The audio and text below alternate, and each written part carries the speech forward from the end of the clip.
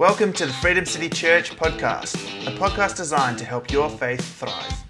We hope you enjoy today's message.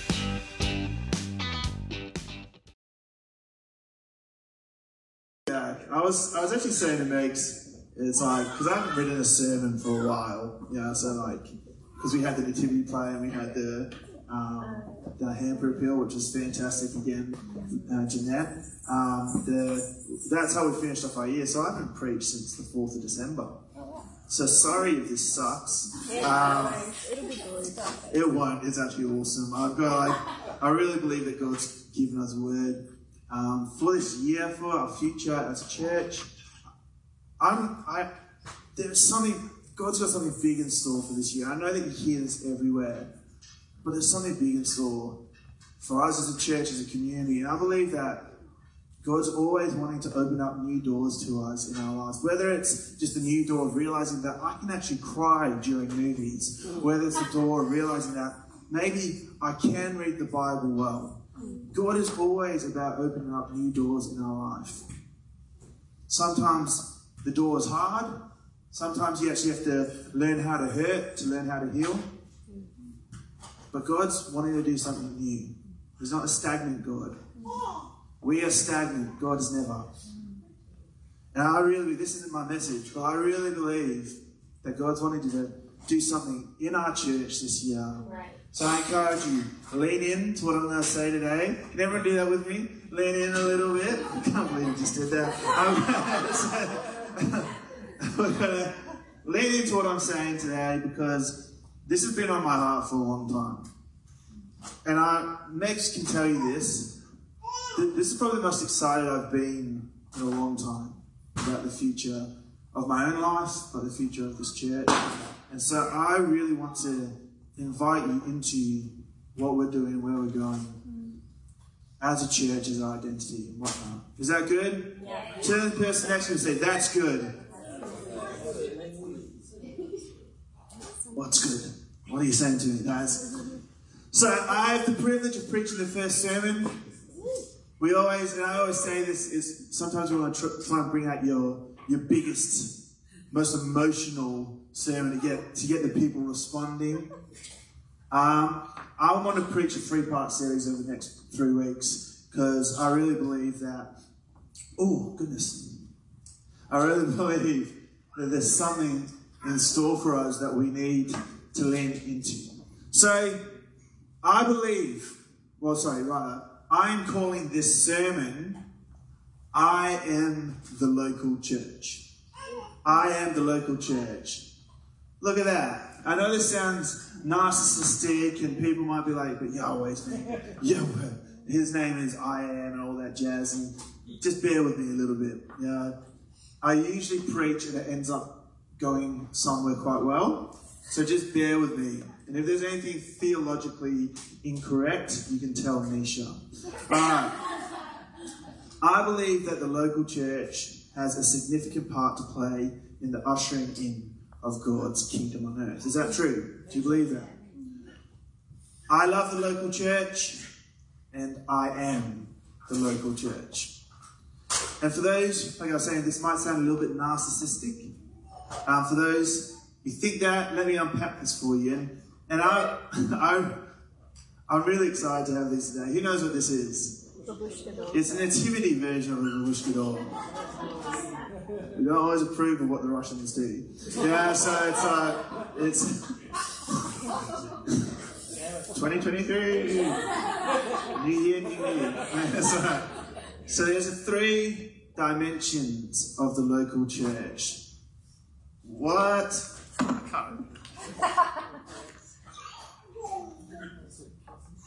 Oh.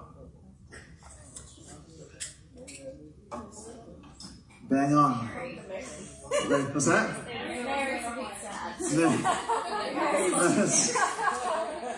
Now she's like looking back at you. They're just dolls. The 3 dimensions of the local church, and this is what I'm going to preach over the next few weeks. I am, you are, we are the local church. And If that goes in there, I just can't be bothered putting it back in. That goes in there and that fit. They all fit. They're all one and the same, but they all are separate things as well. I am, you are, we are the local church. Say to the person next to you, I am the local church. I am the local church. It's for me to get a drink of coffee during that time, but looking at this statement, I am, you are, we are the local church, I believe we are a dynamic, multifaceted, multi-dimensional church, and we're more than just a Sunday service. Some of us might just know church as Sunday, but we are more than just a Sunday service. We are bigger, better than that. But I also believe this whole idea of I am, you are, we are the local church is a depth of revelation that can come in our life.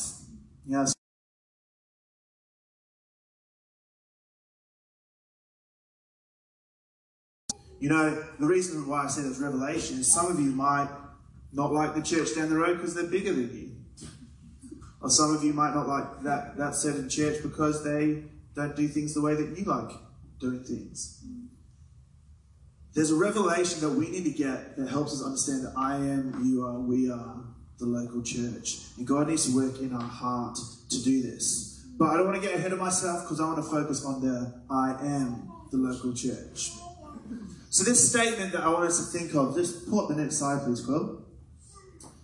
How I live my life matters because I am the local church and I carry the presence of God wherever I go. I can go home now. How I live my life matters because I am the local church and I carry the presence of God wherever I go. What does this mean? Well, let's go to the Old Testament. In the Old Testament, God chose to dwell in temples. The temple that God used to be called tabernacles, and that changed to something called the temple that David started and Solomon finished. And this temple he built so people could come and worship him and give sacrifices for the atonement of their sins. So atonement basically means that your sins are forgiven. So I'll come to this temple in Jerusalem and I would sacrifice an animal, an unblemished animal, and my sins will be forgiven. So that was the temple in the Old Testament. But in the New Testament, we've got this guy called Jesus, and he starts referring to his own body as the temple. In John 2:19-21, Jesus answered them, "Destroy this temple, and I will raise it again in 3 days." And they replied, "It has taken 46 years to build this temple." Imagine if you had to wait 46 years to worship God. Hey guys, we've got a building permit. See you in 2070, yeah? It's like, that would be terrible. You know, like you're waiting, you're just waiting and waiting and waiting to be able to worship God. 46 years to build this temple. Are you going to raise it in 3 days? But the temple that Jesus spoke of was his body.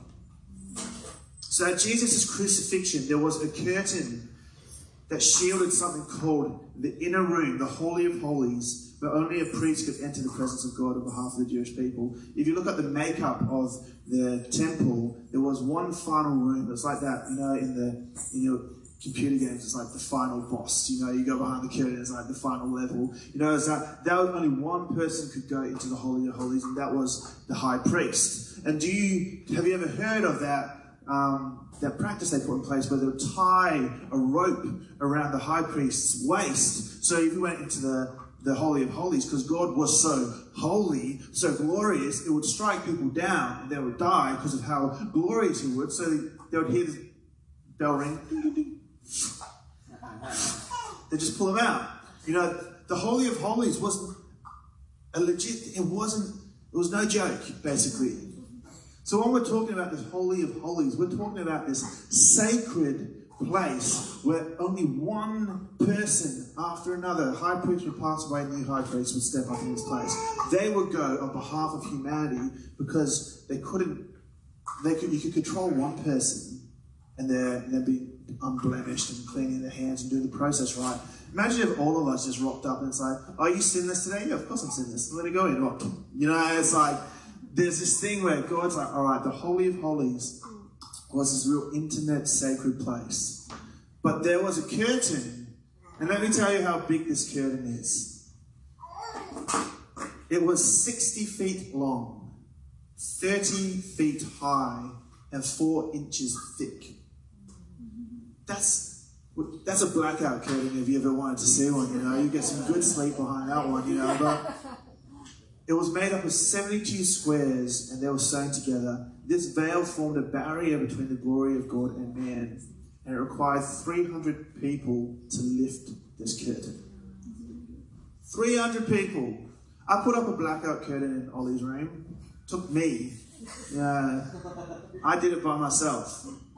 This curtain took 300 people to lift. It was big. What is the significance of this event? Well, the author of Hebrews tells us that Jesus was the perfect sacrifice that accomplished what the temple in Jerusalem never could. Through Jesus' victory, he made a way for God to not only dwell with his people, but for God to dwell in his people. Jesus shows us what it means to live as God's temple, allowing his presence to dwell with his people with no need for a physical building. So let's jump ahead to 1 Corinthians. Do you not know that your bodies are temples of the Holy Spirit, who is in you, whom you have received from God? You are not your own, you were bought at a price. Therefore honor God with your bodies. So all of a sudden, it goes from being this building to being people. I am the temple in which God's presence now dwells. I am, you are, we are the temple. So are you an ancient building? Well, some of us are. I'm joking. Some of us are broken and had heart attacks and are colorblind and have tortuous ear canals and deviated septum and a bad back. I was like, New Year, New Me. I went for a walk on the treadmill and I had a bad back for 5 days. God's renewing everything. So are you an ancient building? No, but if you are a follower of Jesus, it frames your entire spiritual life and calling. Think about that. If you're a follower of Jesus, you don't have to say, what should I do with my life, God? If you're a follower of Jesus, you shouldn't say, how should I treat people? It should be very simple. Look to the Word. Pray about it. Just be kind. Just do good to others, you know. Do we need to rebuild an ancient building in Jerusalem to meet with God? No, because God is calling us to function as, get this, little mobile temples where God's presence dwells. I can't go into it now, but the Bible Project unpacks it really well, where it calls the people who inhabit the presence of God pockets of heaven. So I'm a pocket of heaven. So wherever I go, I'm a pocket of heaven. I'm a pocket of heaven. Yeah, it's like, and so wherever I'm going, the presence of God indwells me. Is God restricted by you and me? Of course not. He chooses to dwell in all of us, to know us, to transform us, to sanctify us, to love us. This is the thing. Like, when God was in the temple, it's because he chose to be in the temple. It's not because he couldn't be out, not be out of it. It's like, no, I'm going to choose it. When Solomon finished the temple, God said, fine, I will come and inhabit your building, your temple, but if you turn from me, I'll destroy it. So there was this condition that was there, because this is pre-Jesus. The great thing is that we're not restricted by bricks and mortar, so we can take the presence of God where? Anywhere. Wherever we go. So then, hear me out. Technically then, that means that I am the local mobile church temple. Technically, I am the church. And trust me, I wrote this, and trust me, I know that the Greek word for church is ecclesia, which means a gathering or assembly, but you just have to come back next week for that. Today we're talking about I am. But there's a deeper truth here that we often miss. So just like a babushka doll, our sanctified babushka dolls, we're going to turn it to face you front on. Some of us are very content to look at one dimension. You're the church. You're doing a really bad job. You're the church, and I don't like the way you do that. You're the church, and look how poorly you're representing Christ. You're the church, and you treated me poorly. You're obviously not what the church should be. I know what the church should be. You're the church. And then all of a sudden, you start going down the line. You're like, hold up, you're the church. Wait, we're the church? Hold up, I'm the church? And you start getting this depth of revelation that realizes that when I'm pointing my finger or saying, you're the church, well, I'm in that church. I'm that babushka doll that goes inside that. So I'm kind of like pointing at myself. You're the church. We are the church. I know that one. It's like every finger's pointing at you, there's three fingers pointing back. You know, it's just like, I thought it was funnier to do that. But if we go through the dimensions and realize, hold up, I am the local church. God has not restricted me by bricks or mortar. We then have to start asking tough questions. And who likes asking tough questions? Yeah! We'll ask some tough questions later together. Yeah, it's like, I love asking tough questions. I don't know why. It's just something I've been brought up with. You know, it's like, why don't I ask that question about myself? Why don't I reflect on that thing in my life, that resistance or that attitude? Why don't I reflect on that? Because if I am the local church, this is my question: do you represent the church well? Or rather, not the church, do you represent Christ well? If someone wants to look at you and say, hold up, you're the local church, would they see Jesus? Or would they see your bitterness? If I am the local church, how is my soul? Would they see someone who's living from a place of freedom, living from a place where there's springs of life coming out? Or would they see someone who is angry, is broken, has unresolved relationships, he doesn't treat other people well? And I read a book recently called The Beauty Will Save the World, and I'd encourage anyone to read it, by Brian Zahnd. If I am the local church, does my life make Christ look beautiful? When's the last time someone said, hey, the way that you live your life, I want that?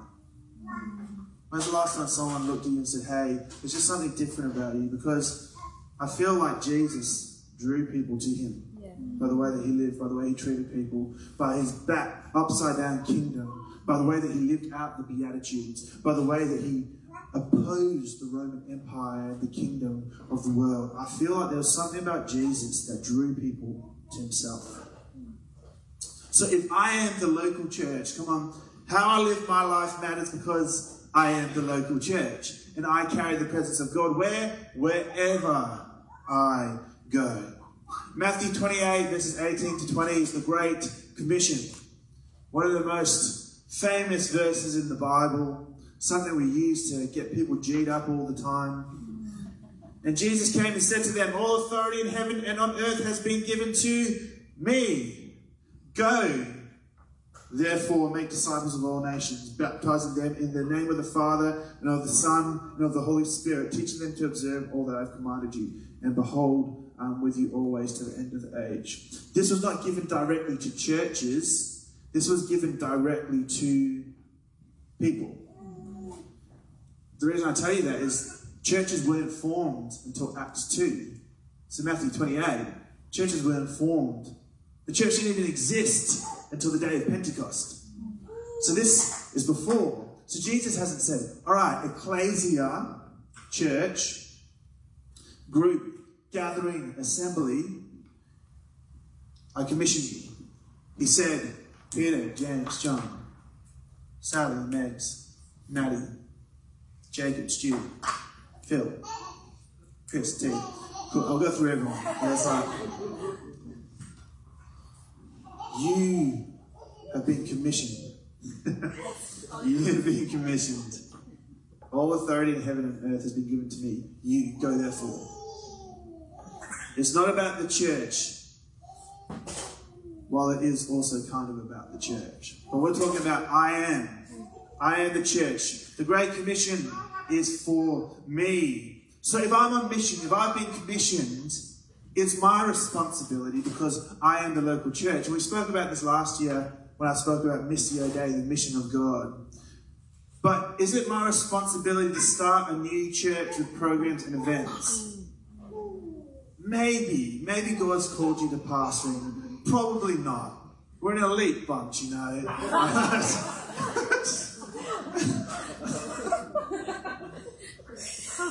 It's also a terrible job. So, I do not wish it upon yourself. But your greatest responsibility will always be 100% unequivocally your life. Yeah. Your greatest responsibility is not, do I serve in church? Should I start a church? I've got a really cool name for a church, by the way. It's called Freedom City. It's called Freedom City. Your greatest responsibility will be your life. Yeah. I posted something up on social media the other day. I post maybe 3 or 4 times a year now, so you know this. I really thought long and hard about this one. I stole it from a book. So this is a Hasidic rabbi quote. A Hasidic rabbi is basically a Jewish, someone who practiced Judaism, but very methodically, very strictly. And so they follow a lot of the rules of the Old Testament. On his deathbed, an old Hasidic rabbi said, "When I was young, I set out to change the world." That's a bit hard to read, isn't it? When I grew older, I perceived that this was too ambitious, so I set out to change my state. This too, I realised as I grew older, was too ambitious, so I set out to change my town. When I realised I could not even do this, I tried to change my family. Now as an old man, I know that I should have started by changing myself. If I'd started with myself, maybe then I would have succeeded in changing my family, the town, or even the state, and who knows, maybe even the world. Oh, chills. It starts with me, because I am the local church. Proverbs 4:23 says, "Guard your heart with all diligence, for from it flows springs of life." If we are truly serious about reaching the world with the love of God, you need to guard your heart. And guard your heart does not mean don't let anything in. Guard your heart actually means to allow God to come in and to transform your heart. It's not a defensive thing. So much of the rhetoric in the church, and basically where we've come from, the Pentecostal movement, but not just the Protestant movement rather, has dipped into something called the holiness movement, which effectively was, I have received my holiness from Jesus at the beginning of my faith. Now I have to protect it, so I can't tarnish my faith, so I can't go to the movies, I can't date someone from outside of my denomination, or I can't date someone who's not a Christian. I can't go out and enjoy certain things. I have to vote this kind of, like the way that we've created it is that we've allowed the world and our fears to a point to shape the way that we live, as opposed to saying, Jesus, who are you, and how have you called me to live and be in this world? We guard our hearts so tightly that we don't even let Jesus in. Don't let God heal your heart. Don't become bitter or insular. So if you are the local church, and I know this might irk you a little bit because obviously you're not a building, but you are a representation of the local church or what the church is like, would you attend your church? So if I'm the local church and I'm going around and I'm like, yeah, I'm the local church, come along, it's great. And someone says, oh, is that what your church is going to be like? Oh, far out. Just stay home. Yeah, it's like, have you ever taken a moment and thought, I actually represent Jesus really well. But have you taken a moment and thought, God, I need some help. There's some areas in my life that I just need some help. I tell Megs this, there's always times where I'll be like, all right, God, I just want my soul to be sweeter. Or recently, one of them was, Lord, I want to feel emotions more. And so, man, that year was rough. And I felt those emotions more. And I just say, God, like, when God knocks on your heart and says, hey, there's something in your heart that actually I want to transform, you respond by saying, all right, God, over this next however long, walk with me, show me, teach me how to live like you did. I can tell you that there's a lot of people who are never going to come to Freedom City Church. A lot. Like heaps. Like lots are not going to come. But we are all going to meet and spend a lot of time with people who aren't going to come to the church, yeah? How many hours there in the week? 168. 168. Do you know how many you spend not here at a church service? About 166. Some of the faithful, about 164. Some of the really holy. Yeah, together.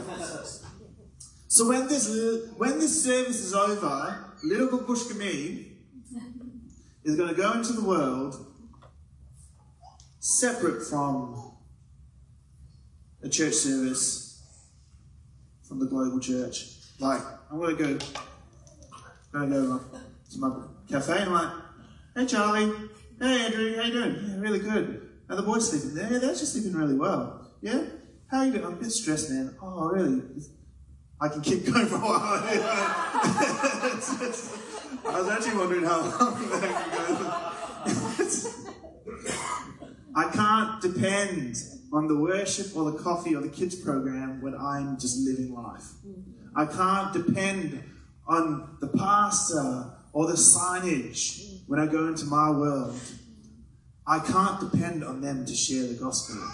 My life has to be that picture and that message of the gospel. My life is what people are looking at. You know, the Sermon on the Mount, 5,000 people came and looked at the Sermon on the Mount. And it says that they were watching them to see how they would act. They were watching them. They weren't actually invited into that sermon. Jesus, I'm speaking to 12 people. You're just watching me. You know, so they're all like, all right, you say that you love your enemy, prove it. You say that you're slow to anger, prove it. You say that you mourn, prove it.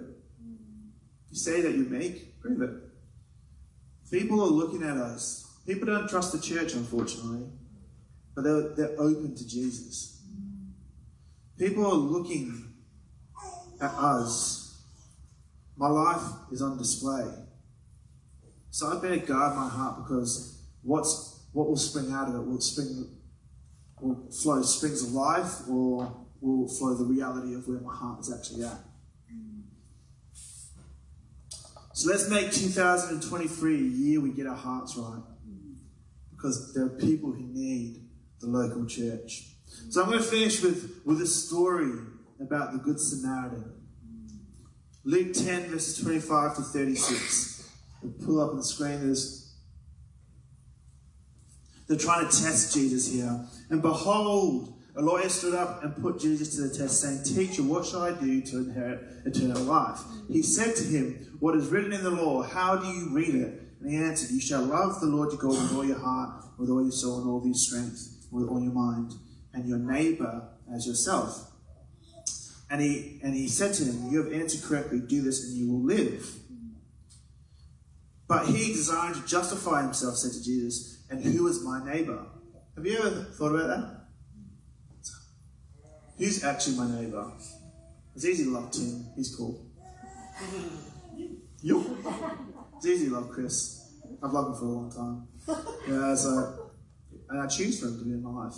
Jesus replied, A man was going down from Jerusalem to Jericho, and he fell among the robbers, who stripped him and beat him and departed, leaving him half dead. Now by chance, a priest was going down that road. When he saw him, he passed by on the other side. So likewise the Levite, when he came to the place and saw him, passed him by on the other side. But a Samaritan. Samaria are referred to by the Jews as dogs, half-breeds.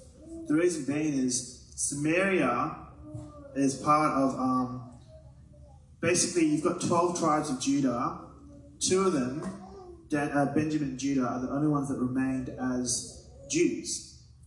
In Judaism, the rest of them went and became Samaria. They departed from the 12 tribes of Judah. And they went away, and a lot of them married into different cultures, married into Sumerian culture.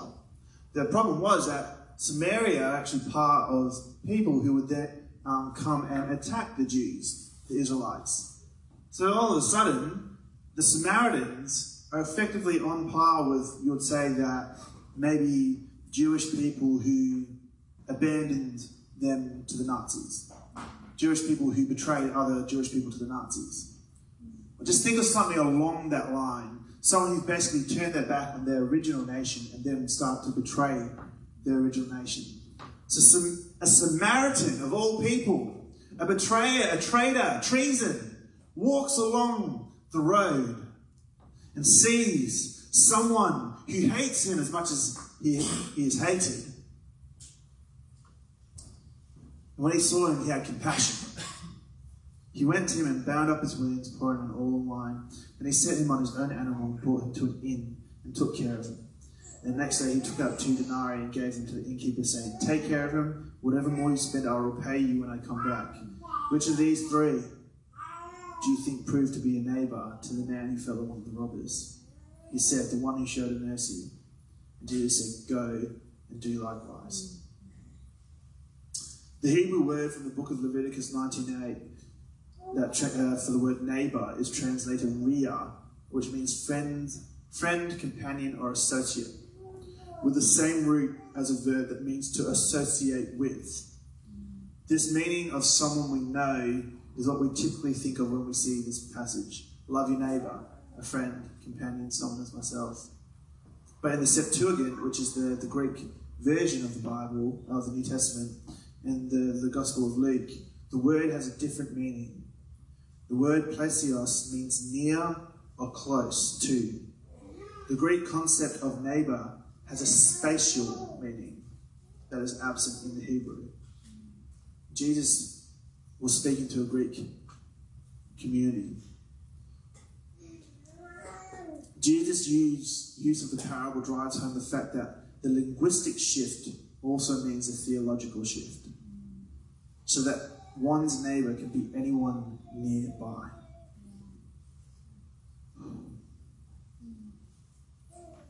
The issue is that our neighbours have become people that we like, people that we choose to have in our life. Because I don't hang around with those people. Do you know that verse, bad company corrupts good character? Have you heard that verse before? I've heard that abused, because that doesn't actually mean what we think it is. I've heard this quoted so many times to justify not hanging around non-Christians or just weird people. That bad character. It's a bit weird. Do you know that Paul is referring to the bad company as someone who teaches that there is no resurrection? So in the Corinthian church, there were people saying, "Oh, Jesus did not resurrect, so there's no resurrection life."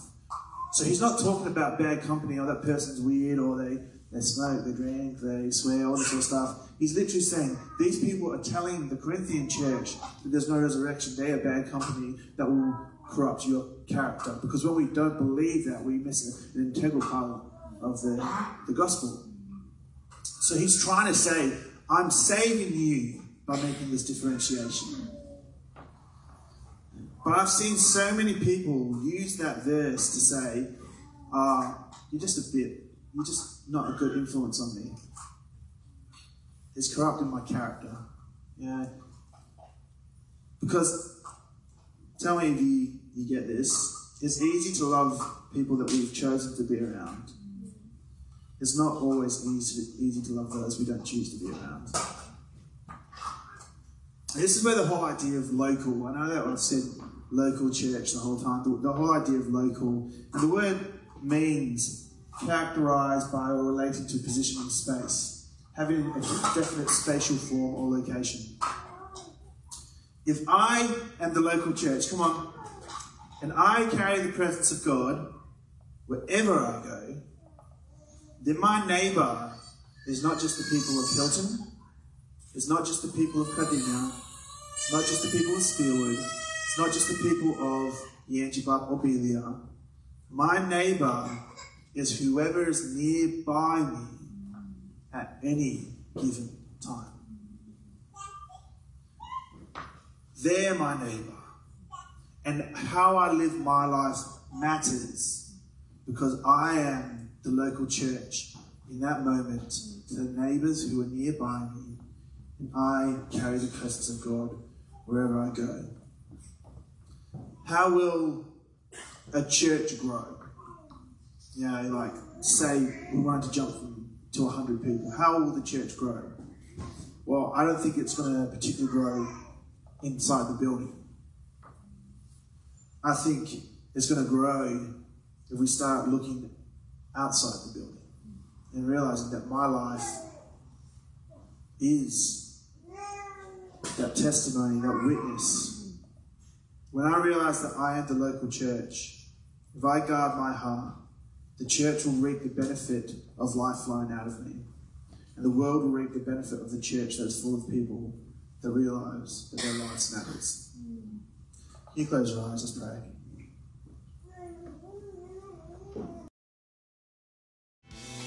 Thanks for tuning in to the Freedom City podcast.